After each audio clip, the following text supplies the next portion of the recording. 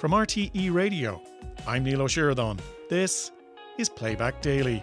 Challenge is when people say we're going from equal to unequal. Actually, it's probably unequal in Dublin to be paid the same amount as somebody in rural settings because the cost of living is so much higher, and as we've seen recently, rationing even more. The fuel bill is 9,836 for 73 days, and the warmest summer we've had since 1976. Can you imagine what your ESB bill is going to be when you have to turn on those heaters? You know what? I wanted to go out of this job quietly, and now I find myself on the radar to show my God. Coming up on this edition of Playback Daily, what on earth is an emerging drug trends project manager? It's official, the Irish weather really is out to get us. And when it's time to say goodbye to the dogs on your route, make sure you remember their names. That's all on the way over the next hour of the radio catch-up show. I've forgotten it. What's it called? On this morning's Ryan Tubridy show, the first item on the Newsings agenda came from an unnamed source.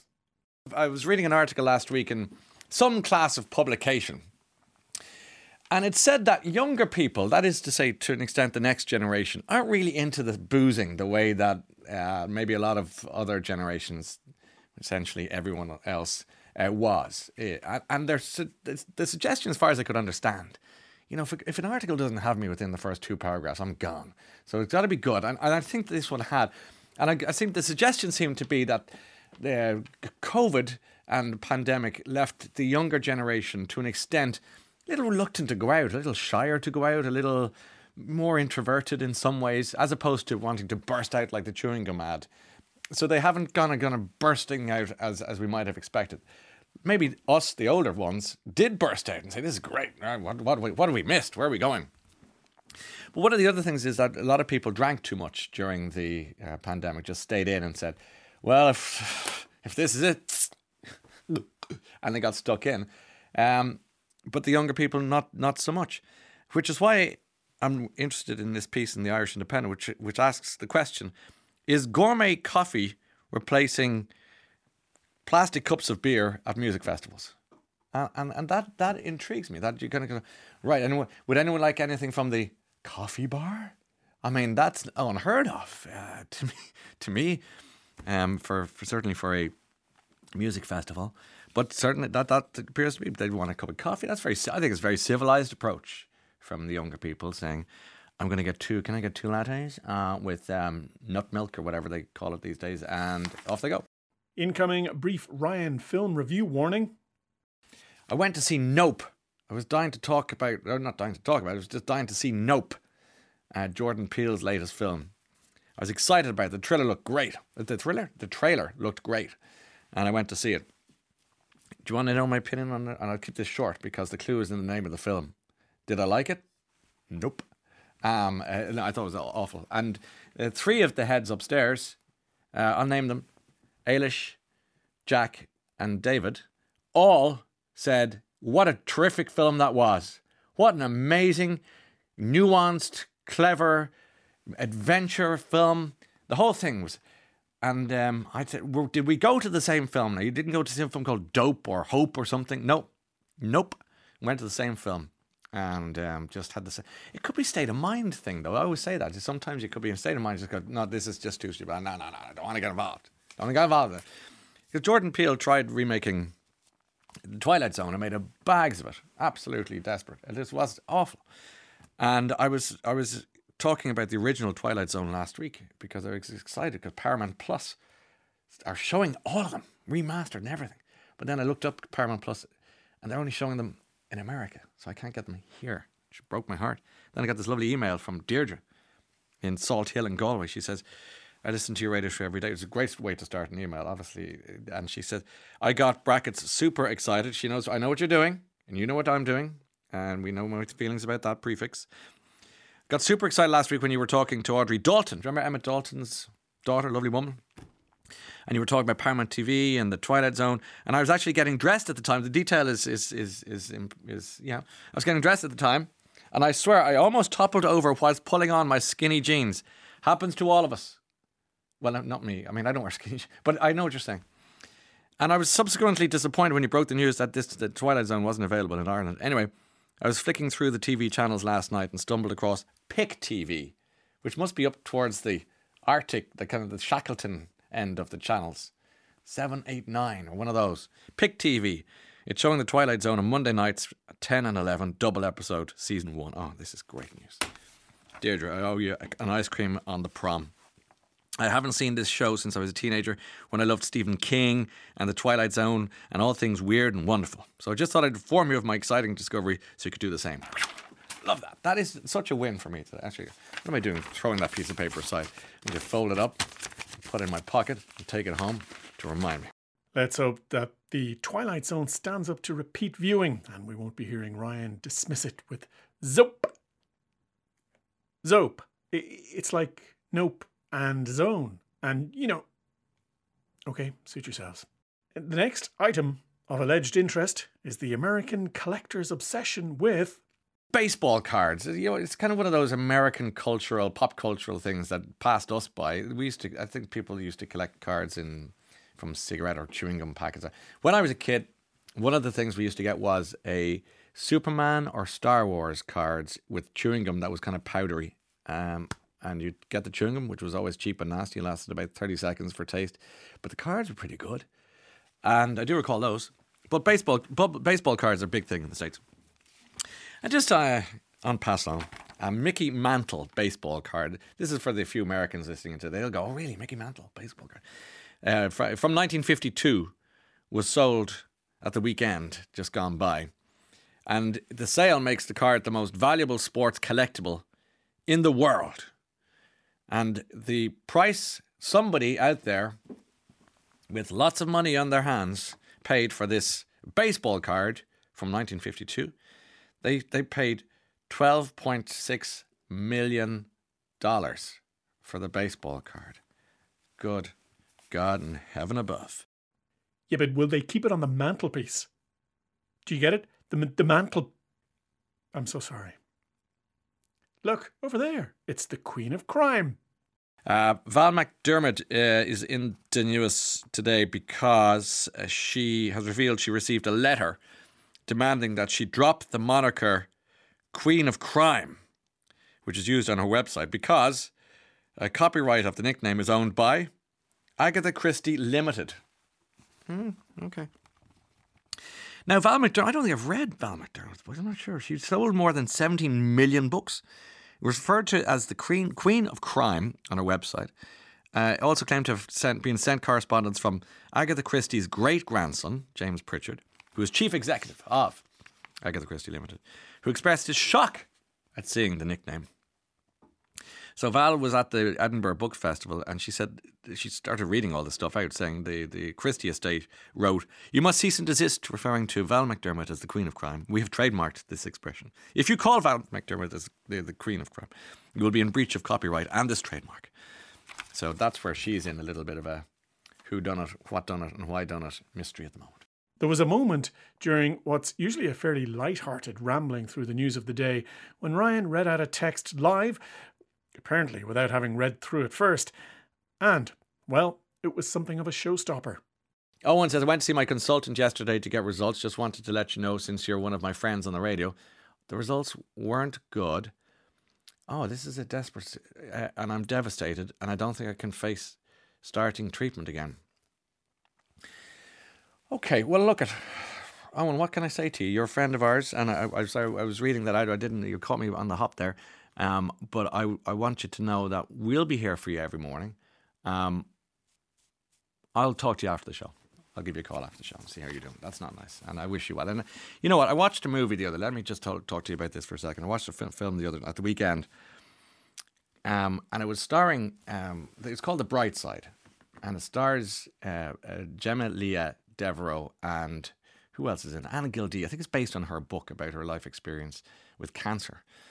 And I'd met Gemma Leah at the RT launch, and I said I'd watch this film to see, because it's an Irish film from a couple of years ago. It's available to watch on Amazon Prime.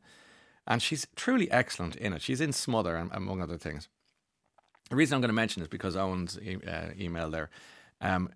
I don't know much about the world of cancer necessarily. I've been fortunate to date, and I am touching wood with that ridiculous superstition, because who wants it in their life?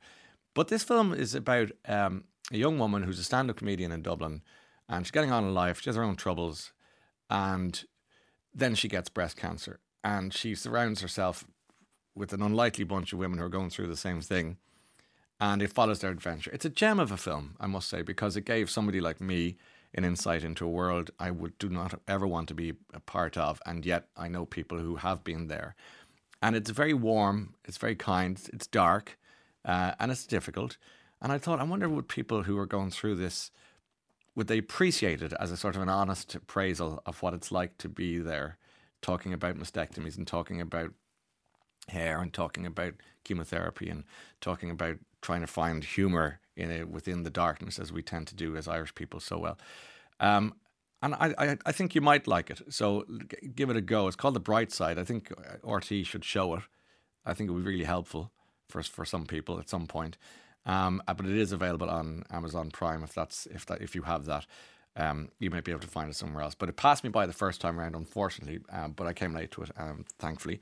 And I'm just mentioning that as we got that message from Owen. So Owen, I'll catch up with you later, and I hope you're okay. And I hope everyone, because we speak to people, we get texts from people sometimes who are in the car park in a hospital who are about to head in, and they're in terrible form and they're in terrible shape, and their lives are being turned upside down because everything was going absolutely fine until that appointment with the doctor or that phone call to say, we need you to come in, and here's the horrible bit, bring someone with you. No one needs that in their lives. So while we're all having a lot of fun here sometimes, we are conscious of what a lot of you are going through. We know that people are in a domestic violence situation. We know that people are going through a sickness that they never wished upon them, that you wouldn't wish on your worst enemy. And we know that there are medical staff going in to deal with the most awful things in the world. We try to offer a little oasis of calm from all of that, but that's not to say it's Pollyanna. We know that life can be difficult, and I suppose we try to help distract a little bit from all of that. Okay, so we're wishing everyone well this morning. Wasn't expecting to go there, but here we are, and that's what we do. Just keep going, and it's live radio, and that's what happens. It doesn't happen very often, but when it does, you need somebody who can handle it. And, well, I think Mr. Tubridy did well there to recover after inadvertently blindsiding himself.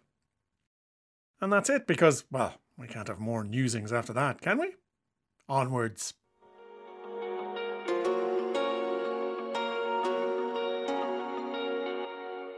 Claire Byrne spoke to the new Revenue Commissioner. I didn't know there was only one. Ruth Kennedy this morning, and Claire started with a tough question. It's quite the time to be appointed to the Revenue Board. Huge economic uncertainty. We've a cost of living crisis and a really significant budget on the way too. And people are very worried, aren't they? Mm-hmm. I'm sure you'd agree about the winter, and that's very clear.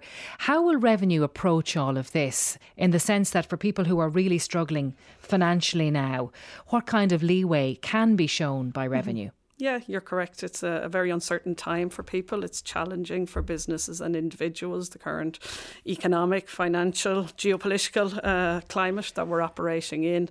And Revenue are conscious and understand that businesses and individuals alike can face cash flow difficulties at a time like this, which may make it difficult for them maybe to meet some of their tax liabilities, current tax liabilities at this time. I suppose the key message I would give to those individuals is Revenue has a long track record of successfully working with taxpayers who engage with us early when they're in payment difficulty. So early engagement is key. Don't let, debt build up. Make sure the minute you are worried about your ability to pay your current taxes that you contact Revenue. And Revenue can work flexibly with businesses and individuals alike. We have a number of phased payment arrangements we can offer people that allow them spread out their tax liability over a longer period, pay in instalments, spread it out up to 5 years. But crucial is early engagement. Mm-hmm. So come forward and talk to us, and make sure you keep filing your current tax returns and come forward and talk to us. Our Collector General's division based in Limerick will work flexibly with people. They'll come to arrangements with people, but you have to come forward and engage because with us. We had a number of businesses on yesterday, and they're just really worried about paying the energy bills. Mm-hmm. And the tax bill for them is undoubtedly going to be a challenge this year. I mean, are you prepared for that? Are you having those conversations? Absolutely. We're always having those conversations. Different parts of the economy are often have cash flow difficulties, and the Collector General has a long track record of successfully helping people resolve payment issues. Early engagement is important. And you saw through the COVID pandemic, through the debt warehousing scheme we offered, how revenue worked with businesses experiencing difficulties during the pandemic, and the scheme allowed businesses to park their debt up until the end of 22 and into April 23. But you don't have the capacity to do that now.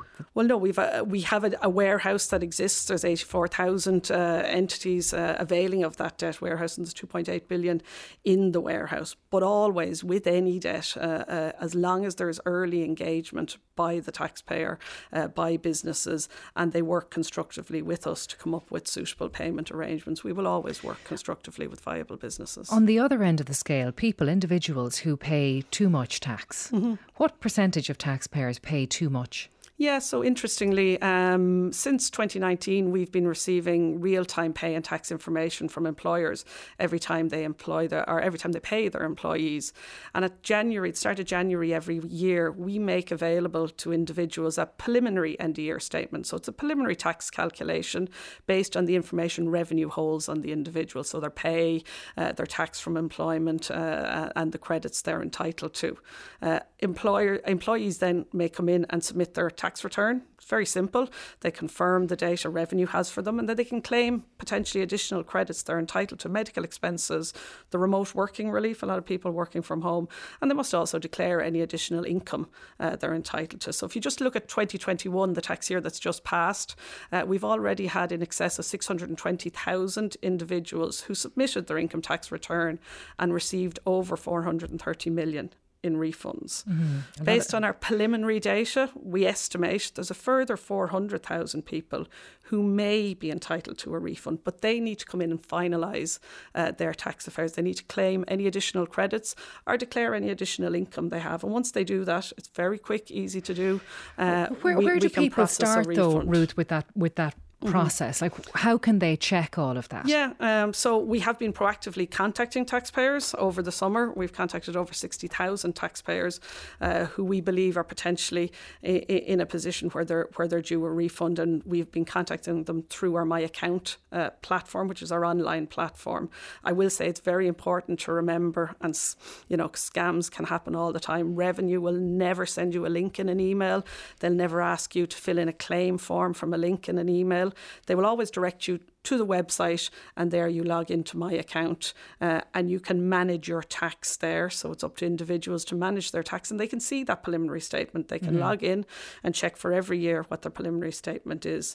I am conscious there's some people who obviously aren't able to access online, and we are starting a campaign of writing letters to individuals who don't use our online services as well, to make them aware. Okay. So 620,000 people have made a claim. Have made a tax return, yes. And you've contacted 60,000 people who you think might be eligible to make a claim, but there's still a huge amount of people there who potentially might be owed money back. Absolutely, and we're continuing to contact them. So we started that campaign of contacting them through our My Account platform, and we've been learning as we go. People registered their email address with us. We've noticed some people aren't reading the documents that we're sending them, so we're following up with paper in that instance. But I would urge people to log on to My Account. You can use your MyGov ID password, which a lot of people have from during the pandemic, or you can log into My Account, and it's presented there. You can log in and you can see if there's a potential refund. And can you tell us in broad terms how you've identified the 60,000 people who might be owed something back? Yeah, so it's based on the preliminary end of year statement that we make available. We have done a preliminary tax calculation based on the information we hold about the individual, but they may have extra credits to claim, so medical expenses that we don't know about, or the remote working relief, but they also may have income from rental properties, or maybe from tuition or something else where they earn income, and they need to declare that too. So we can't finalise the position until they complete the return. Okay. That's new Revenue Commissioner Ruth Kennedy talking to Claire Byrne this morning.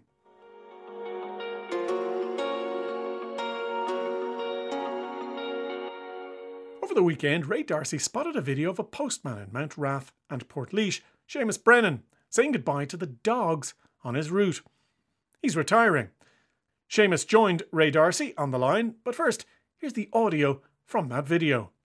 Seamus Brennan saying goodbye to the dogs on his postal route. You're the best dog in the world, aren't you? I'm going to miss you. Now, here you are. I'm giving you one little treat, little bone for you, and I won't see you anymore. Is that fair enough? You'll be a good dog when I'm gone. Will you? Okay, here you go. Goodbye. Goodbye, you too. See you tomorrow, all right? No, I won't see you anymore. You want one more? Okay. But that's the last one you'll ever get off of me, okay? I'm going to throw it on the ground so that you can get it, okay? There you go. Goodbye. And off he goes, Postman Seamus in his van. But he's on the line now. How are you doing, Seamus? Hello, Ray. How are you? Great to talk to you. God, Ray, you know what? I wanted to go out with this job quietly, and now I find myself on the radar to show my God. You've arrived, Seamus. You've arrived. Yeah, thanks very much, Ray. Listen, obviously some post people would be running away from dogs. You were the complete opposite. Yeah, well, I tell you, you have to get the dogs when they're little pups, Ray, because you know, let them get a smell of you and give them the little treat, and you have them hooked then for the rest of their lives. So, and if you get an old dog, Ray, he'll never change his habits. He'll still go for the tires. So they say, anyway. Yeah. How long did you work with An Post, Seamus? Joined in 1985, say 37 years altogether. Yeah. 37. So I'm happy to retire. Okay, well, I'm looking at the stats here. You're 63. How come you return at 63? You'll have to explain yourself. Well, Ray, when I was 16, I joined the army, the apprenticeship scheme in Naas, and I was with the 20th platoon in Divide Barracks Naas. And if any of the 20th guys are listening, I'll just say hello to them all out there. We're a great bunch of guys. So, Ray, I did 5 years with the army and 2 years then in McDermott Barracks on the Curragh camp. So after that then I decided the army wasn't for me, and I did the old purchase thing, you know. So I ended up then in, of all places, Ray, I ended up in South Africa for a few years, and what did you do over there? Well, when I was in the army, I trained as an electrician, you know. And I went out to South Africa then, and I worked in the coal refinery plant. We were refining coal and turning it into oil, so that's what I worked at out there. And I said I'd come home then, and so I saw an ad for An Post, and I ended up then in the An Post. And you did the same route for all of those years? No, not for all. I started off in Sheriff Street. Right. And then I did a year there and came down to Portlaoise, and then another year in Portlaoise, and saw one of the postmen retired then in Mountrath, and I applied for it and got it. So I ended up in Mountrath. I've said this over and over again, and you know, I don't know what sort of man you are, whether you'll take a compliment or not, but I would imagine you're the same. That post people are, you know, part of the fabric of communities, and they provide services far beyond just delivering letters and packages. Yes, well, that proved itself in the pandemic. I couldn't believe the amount of you know, messages we had to carry out to people, the amount of prescriptions we had to collect.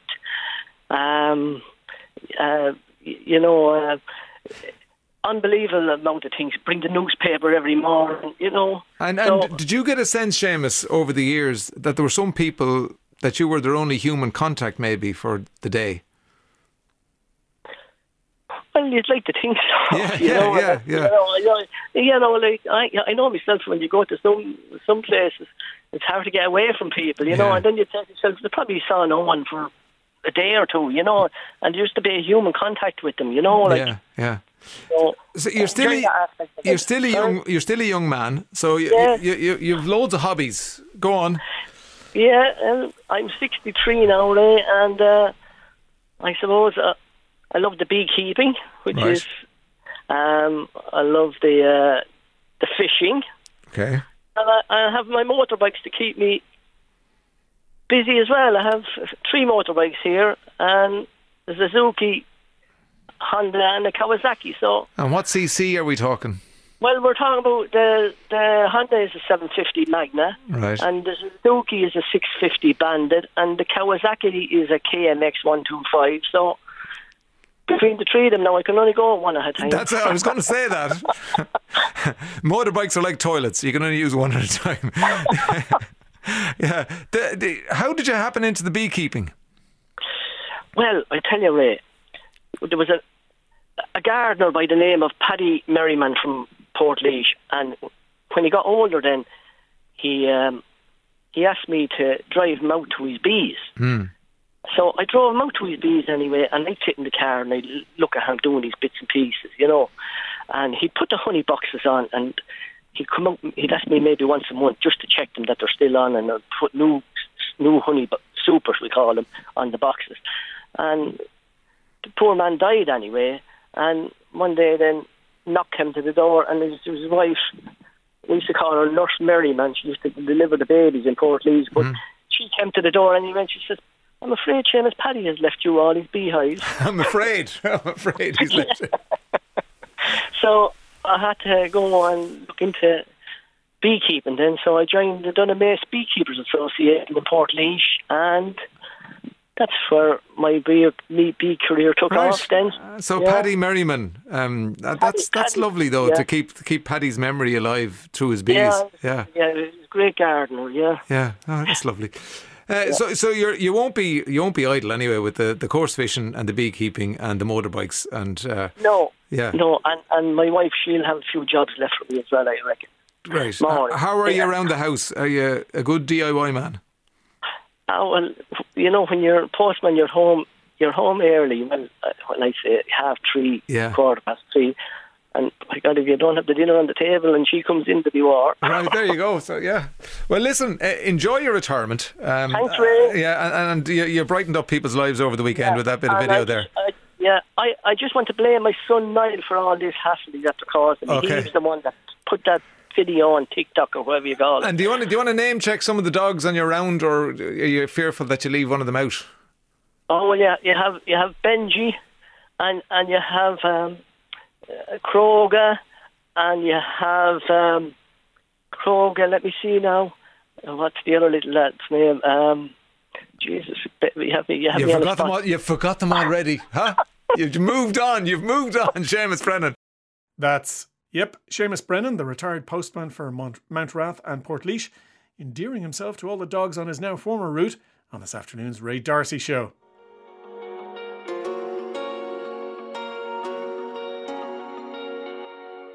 Ryan Tubridy was joined this morning by Nikki Killeen, who has a very impressive sounding job title. So I work for the Health Service, I work for the National Social Inclusion Office, and I am an emerging drug trend project manager. So what that means is I look at our drug market and our drug trends and inform the HSE's work based on that. And what are the drug market and trends saying at the moment? I mean, what is of huge interest to you? Okay, so specifically to the job that I do, I'm particularly interested in what we call our new user groups. Yeah. So traditionally in Ireland, we would have looked at drugs and substance use under the lens of people who are dependent. So opioids, crack, tablets. The user groups I am really interested in are our nightlife. So our young people who are using ecstasy, cocaine, new types of drugs, psychedelics, and we generally don't see them in our services. So they don't come in for treatment, and often they're missed in some of our research. So what you might have called recreational drugs is the word. So you're using modern phraseology because that's your training. So I'm an old guy. So you talk about people you normally see who would have been once upon a time called drug addicts. You don't say that anymore, do you? We call them our service users. So people who would have a dependency who come into services. So they would be the people we see around the city who may have homeless issues, number of different issues. So we've responded since the 80s to those user groups. Yes. We have services. Our services are very opioid driven. But what we're not seeing or who we're not capturing are these young, as you said, Ron, recreational or occasional users who are using stimulant type drugs in different ways. Okay, so forgive my language. I'm not trying to be cold or cruel to people who are, service users. I'm just trying to work my way around the language of this world that I'm not familiar with. Okay, so when you talk about the nightlife, you're talking about people go to nightclubs, who go to festivals, because what I hear is that drugs are awash in the villages and towns and cities of Ireland. That it's easy to get as much of it as you want, not that dear, and it's all going on. So is that true, or is that a gross exaggeration? I think it's fair to say that things have changed. Things are very different. Is that in what sense? Like in the sense that all parts of society now use drugs. Mm-hmm. So it's not just certain Dublin areas. It's not just certain communities. It's all social classes. They're using different types of drugs in different ways. But we are seeing increases across the board in substance use. It's reflective in our treatment data. It's reflective in our prevalence data. And it's reflective in what we're seeing in nightlife spaces. So while, say, MDMA would have been associated with niche user groups at one time, certain nightlife communities, it's now moved to the mainstream. So I think it's fair to say now that drug use has become mainstream. So what is MDMA? So MDMA is a chemical substance. People will probably know it as ecstasy pills. Oh, right, okay. So MDMA is the active ingredient in ecstasy pills. But what we're seeing now is more MDMA powder and crystals. So in the 90s, people would have used tablets and, branded tablets and would have been aware of those. We're seeing those pills, those tablets still around. But now younger people are using powders and crystals and calling it MDMA. So we generally say MDMA for the range of substances. Cocaine? Yes. Is as rampant as ever. Cocaine is used across all sectors of society. So we see it in our service users, our treatment population, our nightlife populations. So it's fair to say again that cocaine has become another mainstream substance. Yeah. And then cannabis, hash, whatever you want to call it, yes. grass. So cannabis would be the most commonly used drug in Europe and in Ireland. And again, a range of different user groups. I suppose what we're seeing with the cannabis market is the Americanization of products. So we're seeing edible products that look like sweets or drinks. And we're seeing vape products and different types of shatter and other products. So the markets are evolving. They're changing. They're growing. The marketing is changing. The branding is changing. And who's using is changing. So really from the HSE's perspective, we need to be aware of the trends. We need to be aware of what's in the drugs. We need to be aware of who's using the drugs and how we can engage with those people. So like you said at the beginning, a lot of the people that a lot of the drugs you've described there, people aren't using your services because they don't have an addiction problem. That would be the logic from it. So they go out at the weekend, they do this, they do that, and then they go back to work, and then the following weekend they're fine. But they're not, alcoholics with alcohol, or drug addict with or service user with drugs. So what are you trying to find out? What do you need to know, and why? So while our new user groups, or our now diverse user groups that we have, they may not have dependencies. They may use occasionally, but they are at risk of harm. So they are at risk of unknown contents. They are at risk of substances appearing without their knowledge, drug market changes, and I suppose the aim of what I do and what we do in the HSE is to help them reduce harm. So obviously the message we would prefer, it's safer not to use substances. There are risks. There's risks based on your personal, individual factors. There's risks on the current drug market. But what we need to do is be able to engage with those people to help them stay safe, to help them reduce the harms, and to help them minimise what could happen to them, but also to provide drug education and to engage. So of those people who may need support, we can engage with them then and then link with them into services. Are you worried about what's in the drug? I mean, you often hear stories, you see it in the movies, that they've just put kind of off, stupid stuff in that, and people, to try and dilute it. Yeah. So that's one of our biggest concerns, is that global and economic factors can significantly change the drug market. So the drug market can change really quickly, and what's in it can change really quickly. So we're really concerned at the moment about, firstly, high strength drugs. So the European drug market shifted a few years ago, and MDMA and cocaine increased in purity. So that I suppose is not a positive message. It increases the harms for people. So whereas people may have taken one ecstasy pill at a point in time, they now need to look at a quarter, because there's so much pure MDMA in those tablets. What we're also concerned about is new psychoactive substances. Yeah. So you and your listeners, Ryan, may be aware of the head shops. So we had head shops at one point in time. They essentially closed with legislative changes. but these drugs infiltrated the black market and continue to evolve. So what we're seeing in Europe is more of these newer drugs being sold as ecstasy, being sold as cocaine and appearing without people knowing. So people may think they're buying MDMA, but get what's known as a synthetic cathinone, which could lead to very different effects and increases the risks for them. So give us an example then. If you're at a festival, how will I know you're there? And let's say I'm a young person, or not even a young person, but going to a festival. The last, and I'm interested in doing these drugs, as a lot of people might be. The last person I want to see is you, isn't it? Because even though you're well intended, you're also reminding me of what I shouldn't be doing. So why would I want to see you in a high vis jacket saying, "Hey, give us your drugs"? Like, what is your point? Yeah, your raison d'etre, if you like, at a festival. I'm sure some people do feel like that, and there's people who don't want to discuss. I mean, drug use is stigmatised. People may not want to come and chat, but we've actually had a really positive experience. So what we found, we did a little bit of work in 2019. We've been growing with a social media presence and very vibrant messages aimed at young people. We've been in colleges for the past few years. And what we found partnering with these festivals was young people really want to know how to keep themselves and their friends safe. So they're actively coming to us. They want to know what's in their drugs. They want to know if they can have their drugs analysed. They want to know the combination. So if they're on a medication, will it interact negatively? So something has changed in the sense that young people are more aware of harm reduction, and they want to make informed decisions. So people are actively looking for us. When the festivals say that we're there, they do come up to us. That's Nikki Killeen, the HSE's Emerging Drug Trends Project Manager. And she was talking to Ryan Tubridy this morning.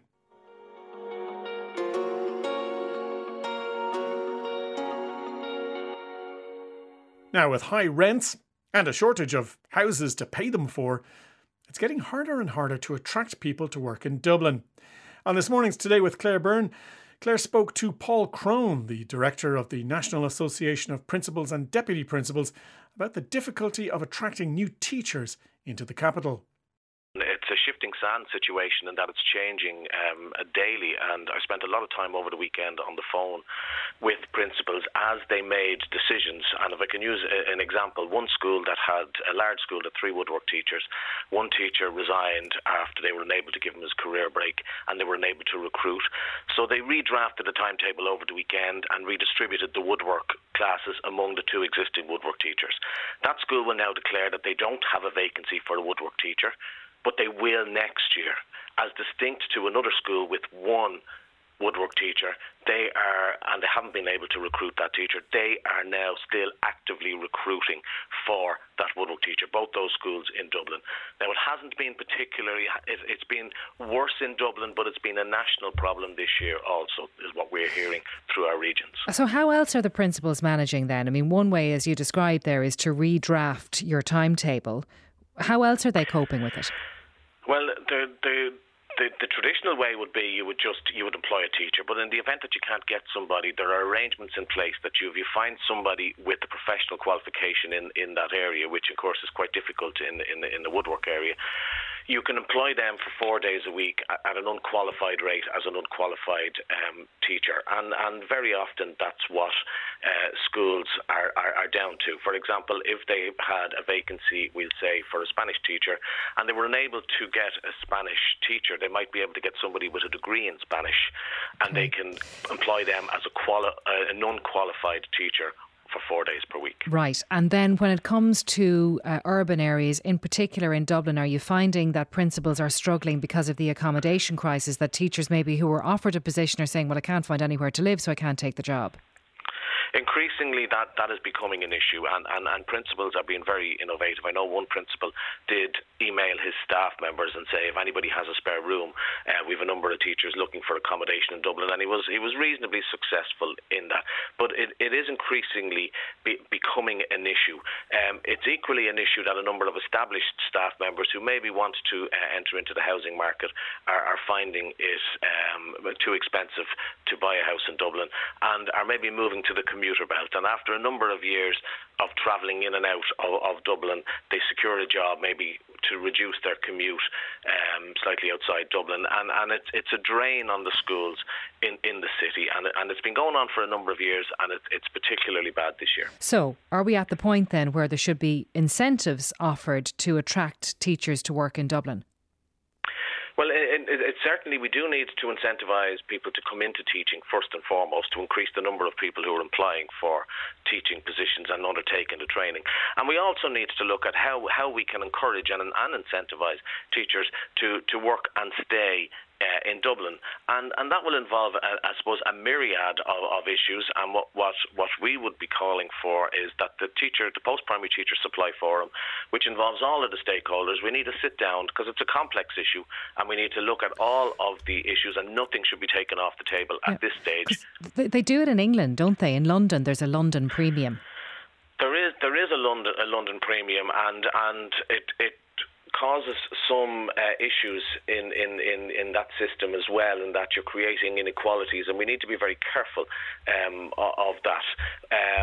And so, but there are lots of other issues around trainee teachers and trying to encourage maybe teachers who have retired to take hours, because when we look at our system, numbers are increasing in post-primary level, and they will increase for a number of years, but that's not going to go on indefinitely, and it tends to be cyclical. So we have a particular pinch point at the moment that we need to get over, and the inflation levels and the cost of living are particular issues that has come in the form of a perfect storm this year. Yeah, and it would seem that the storm is centred, certainly from what we're hearing, it is centred around urban areas, in particular in Dublin, and getting teachers to start work in schools there. And one option, as we said, would be an additional allowance for teachers who are willing to come and work in Dublin. Norma Foley, the Education Minister, was asked about it yesterday. I mean, is it something that you would like to see explored, Paul? I would like to see everything explored, and I think it has to be fully discussed. The pros and cons of it need to be looked at and see. But there are issues around it from the point of view, is it a working in Dublin? Is it a living and working in Dublin? Where do you draw it? There are huge issues, plus creating different pay scales for different teachers. There are huge issues that come with it, and that's why we need to get all the stakeholders around the table and thrash this out and look at a long-term sustainable solution to the teacher supply issue. Claire also spoke about this to Peter Cosgrove, Future of Work expert and Managing Director of FutureWise, and she asked him if he thought there needed to be a Dublin premium for prospective teachers moving to the big smoke. I think the word premium is probably one of the challenges here because it's not really a premium. I mean, what they really need to do is just break down what the cost of living is in Dublin versus many places in the rural areas. And you'll probably find even if you gave what they call a premium, you're probably not actually getting any more money. So the challenge is when people say we're going from equal to unequal, actually it's probably unequal in Dublin to be paid the same amount as somebody in rural settings because the cost of living is so much higher. And as we've seen recently, rationing even more. In the private sector, does this happen? Yeah, it absolutely happens, but it's just supply and demand. I mean, talent goes where the money is, and if they don't like it, they just move somewhere else. And because people, by their nature, don't have jobs where they're completely secure, they are more mobile. So the reality is, the job, in fairness to employers, they pay as little as they can pay to hire people. They don't try and overpay. But if people aren't going to stay because of rent, because of accommodation, they have two choices. They can either move somewhere else, as in their whole business somewhere else, or they can actually start looking at paying their employees more. You heard what Paul Crone was saying there, that everything should be considered, but a particular solution in a premium for people living in urban areas, he says, will cause all sorts of problems because you'll be looking at different pay scales for teachers. I think that's more of the challenge with some of these things with the public sector, because you've got bans and rates and so forth. I do think you could potentially work them out, but you'd need to start by saying, what are all the potential issues? What are the challenges here, and how can we do this? You'd also need to lobby members and actually ask them to discuss this, because the reality is, this affects affects the private sector as well, because, multinationals coming into Ireland and seeing it as a great place to work, when they start saying, well, I can't get my child into a school or there's no teachers available, that's going to affect us and affect our brand Ireland. So we have to be very careful around that. So it's really important that we actually have a very robust education sector for Ireland as well. And does Ireland and the urban areas in particular lose talent because of this problem? Well, I mean, it's one of, if employees come in and, not everybody loves all the multinational, but the reality is there's a huge tax take from them. They obviously come here. Obviously, tax is one of the reasons. Talent is number 2, but almost number 3 is they start asking about education and property. These are the things that they ask. Mm-hmm. And if we're suddenly going to be honest with them and say, look, this is a real challenge at the moment, we're always competing against 3 other countries. And we generally do very, very well, but we don't want to become less competitive. Okay, I have a text in here, Paul, which is really interesting given what we were just talking about. This listener taught on an island and there was an island allowance. No issues then. Why not give a Dublin allowance? So it already exists. The island allowance does exist, and that's why I think we do need to get all of the stakeholders around the table to discuss this issue and tease out the issues and potentially look at solutions to it. So yes, there is a precedent there for an island allowance, and maybe that it is something that does need to be discussed by all of the stakeholders, is what I would suggest. Has it ever come up? Has it ever been discussed in a serious way? Not while I was present. Now I'm in the position a year, but I'm not aware. And previously I was a school principal for 11 years, and I'm not aware that it was discussed in a serious way. But I mean, it also has to be part of a suite of solutions. It's not a magic bullet. By any means. Yeah, it's just interesting to hear the private sector perspective on this. Peter's saying it happens automatically because the employers have no choice but to pay more if they want people to live and work in Dublin. Absolutely, and I mean we have to look at the bigger context of the public sector. We're talking the teachers, we're talking guards, we're talking nurses, we're talking civil servants. So it's the public sector is a much larger organisation than a company or a small, even a large company, and the implications on the public exchequer needs to be considered too in relation to pension entitlements going forward, and all of how that would work out. So it's not as simple as it would be in a company where you maybe have a chief executive managing a board. There's the whole public sector wider accountability and the Department of Public Expenditure and Reform and all of the public expenditure issues that come with that. That's Paul Crone, Director of the National Association of Principals and Deputy Principals, who, along with Peter Cosgrove, Future of Work expert, we're speaking to Claire Byrne this morning about the shortage of teachers in the Dublin area.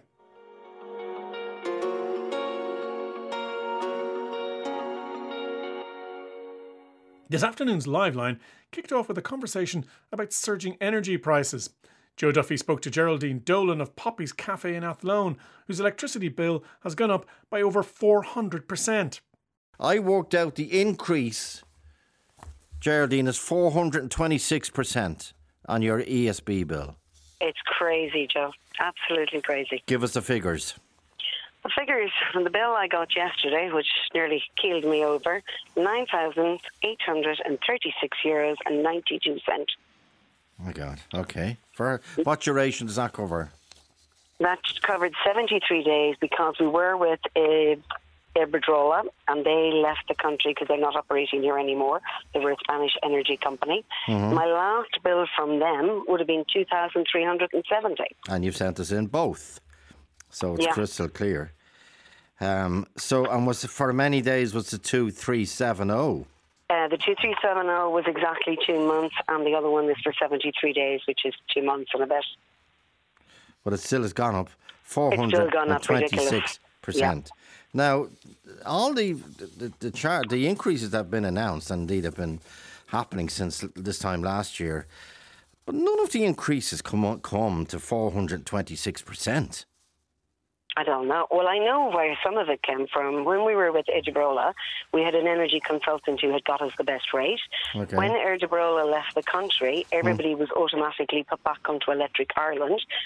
we had a very short window to change, but we weren't aware of it. I think it could have been 24 or 48 hours. Wow. It didn't happen, so we couldn't get out of this bill till the 1st of September. So our rate increased drastically. Instead of paying, I think, was it 14 cents a unit last year, to something like 45 cents a unit this year. And can you get it any cheaper? Well, hopefully we can as of the 1st of September tomorrow, but he's telling me the rates around the country at the moment are horrendous. He hasn't come back with an exact company. And I'm going with yet. how big a cafe is Poppy Fields? We're not very big. We're a small cafe. Yes, we've got a really nice outdoor area, which we've utilised very well. We put it on during COVID. We have a fully functioning kitchen where we make everything here ourselves, from our breads to our hams and everything in between. But we'd see. But can you keep going with an electricity bill of nearly €10,000 every 70 days? Well, not if it's every 70 days. Absolutely no way. But I intend to fight this, and I intend to keep on fighting, because I ain't going down anywhere. I'm here 16 years. I've worked for myself since I was 24 years old. I have no intention of closing my fabulous little coffee shop. And this is great staff. Yeah, I understand. But this is a summertime bill. Did you use outdoor heaters, and are the people of Athlone especially not Nordic? At all. They're not cold critters. I didn't know. Okay. No. So you don't use outdoor heaters? We do in the summer, in the winter time, but I mean... Okay, can you imagine if your bill is 9,836 for 73 days in the warmest summer we've had since 1976, if not before, records broken. Can you imagine what your ESB bill is going to be when you have to turn on those heaters? Well, please God, when my energy guy comes back to me later on, he's going to have a much better rate. But I mean, what's annoyed me more than anything is Electric Ireland won't even... I mean, I've tweeted them, I've messaged them, I've done everything, I've rang them. Geraldine Dolan of Poppy's Cafe in Athlone talking to Joe Duffy this afternoon about the huge electricity bill she's got from her supplier.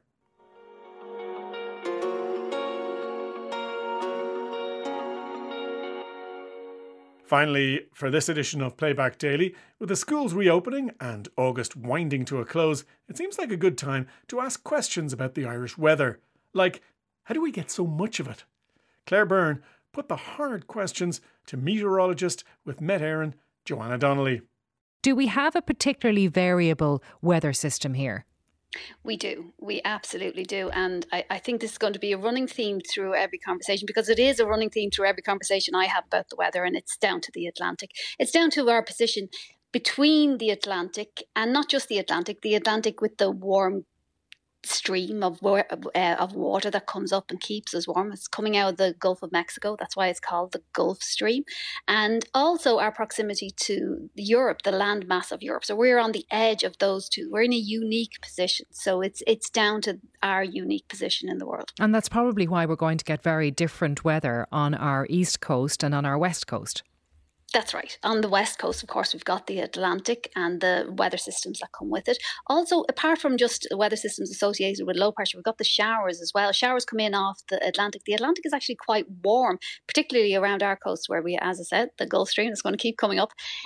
So it generates showers when there's a cold air mass, and those showers then affect coastal areas of the west as well. So it's not even just one thing or another. It's a combination of a lot of things. And people will have really noticed this during the really warm weather during the summer, the heat wave, where you people saying I'm sweltering in 33 degrees in one part of Ireland, but then in places like the northwest people are saying, well, no, hang on a second now, it's only 17 degrees here.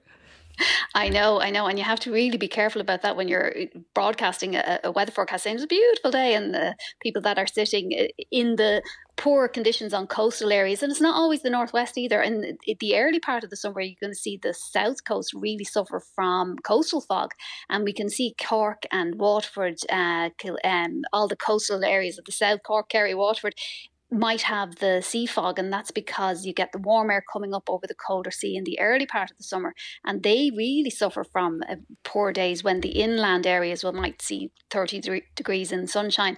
And the east coast, of course, if you get an easterly wind, which will give most of the country lovely weather, the east coast will really suffer because the Irish Sea is freezing. The Irish Sea is actually much colder than the Atlantic coast. But even in those places in the coastal regions that might expect colder weather, you'll have places, towns that are sheltered by mountain ranges. Exactly. I'm going to add something into the mix. I hope at the end of this conversation, Claire, there's going to be a huge appreciation for meteorologists in Ireland. That's what we're aiming for. We add into the mix there in the mountains. We've got the McGillicuddy Reeks there in Kerry, and they're 1,000 metres high. So anything to the leeward side. So that's the side away from the wind. We've got a prevailing southwesterly wind in Ireland. So the wind comes, hits the mountain ranges, rises up, dries out as it rises, and then it's warmer as it falls down the other side. That's putting it simply. It's called a fawn effect. And that will give warmer, drier weather on the lee side of mountains. So you get these little towns that have beautiful climates on the right side of a mountain range. So are those the microclimates that we hear about?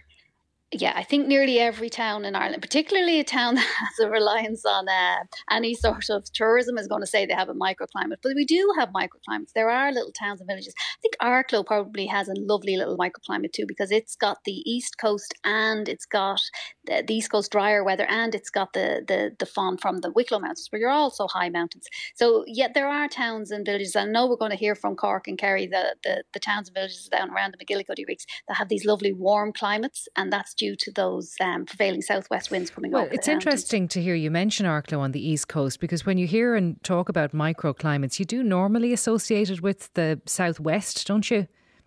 The southwest, yes, because the mountains there are particularly high, and that's they do get a notable difference, and especially because coastal areas of the west have the fronts coming in, the clouds low, the raining out, and then just over the mountain range, the rain has gone, the sun's out, and it's warm. Sounds and the lovely. air temperature itself is actually higher too. The wettest areas then in Ireland, along the Atlantic coast, exposed areas, I suppose, given what you've said? Yeah, they're, as I said, they're not just exposed to the frontal systems, which come in from the Atlantic associated with those low pressure systems, but we've also got showers. You'll hear if you listen out for the forecasts, you'll hear the showers becoming confined to western coastal areas overnight. That's because showers that generate during the day over the heat of the land, when the land loses its heat at night, those showers die away, but they're still coming in on the coast because the sea is warmer. So in the wintertime particularly, or at this time of the year indeed, you'll see the showers retreating to the coast. So coasts are going to also, as well as getting the frontal systems, they've also got the showers. So they're definitely going to get more rain. And with a bit of wind, you get that constant sideways rain. I know, I shouldn't laugh. No, but it's really tough. I find that really tough. It's quite oppressive, when it is constant, and it can be. Yeah, and I think when it's coupled with rain or wind, when the rain is coupled with wind, it can be, you can take one or the other. You can put a coat on, you can put a raincoat on, but when they're both coming at you together, you really feel like it's out to get you. Meteorologist with Met Air and Joanna Donnelly explaining how our particularly diverse weather is actually the result of a malevolent force that wants to torture us for its own twisted enjoyment. Or possibly I'm reading too much into her answer there. And that's all I have for you on this edition of Playback Daily. The programme was compiled, written and edited by me, Neil O'Sheridan. Don't forget you can listen back to all the programmes featured on Playback Daily on the RTE radio player. And there'll be another episode of Playback Daily at the same time tomorrow. Until the next time, from me, thank you for listening and good luck.